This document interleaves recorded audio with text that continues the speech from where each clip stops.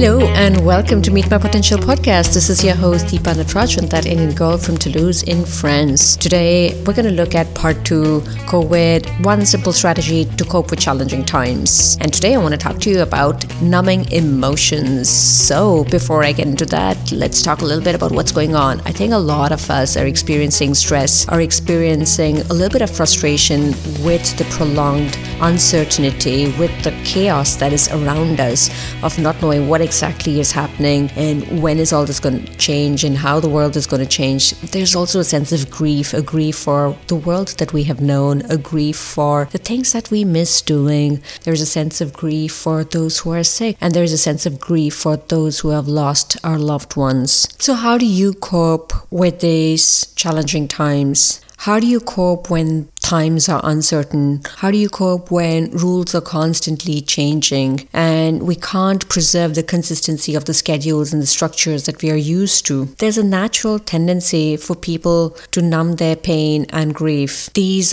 could be simple tendencies like going and watching Netflix serials, or going and grabbing a biscuit in the kitchen, or having a glass of wine in the evening, or cleaning our cupboards, or running, or getting obsessed basically with one activity and losing ourselves into that activity. Well, you might say, Deepa, well, all these are normal things. I like running. I like watching my Netflix serial. I like picking up my phone and connecting on social media. I like cleaning. I like having my glass of wine in the evening. The point is, there's nothing wrong with each one of these activities in itself. None of these is inherently a bad thing on its own, but when it's used as an escape from feeling real emotion, then they can turn into real issues. There are two sides to a coin. When we numb our pain, we also numb our joy, and we also numb our positive emotions. Let me give you an example. I, for the very first time, missed launching my episode last week. I've been very consistent with this up until now. That just made me feel very frustrated in the evening, and I was waiting at dinner time to have a glass of wine and kind of wash away that frustration. But staying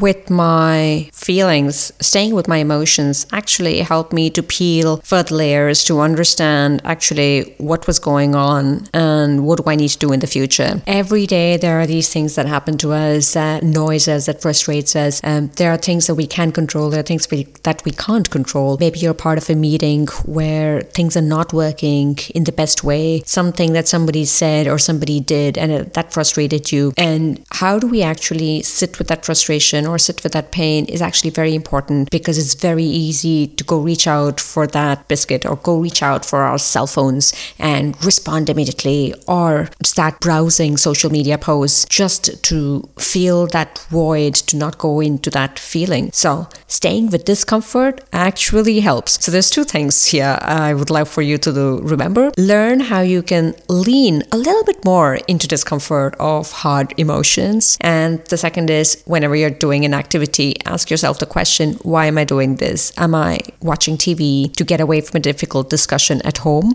Or is it really because I love watching this serial? Am I reaching out for my cell phone to really be connected with someone? Or is it to not think about a difficult time at work? Becoming aware of why you're doing something is a great way to not numb your feelings, because remember, if you don't numb your feelings, then you actually get to feel the little bit of pain. And when you get to feel a little bit of that, you also get to feel joy more. So remember, joy and pain are two sides of the same coin. I look forward to talking to you again tomorrow, and until then, stay cool.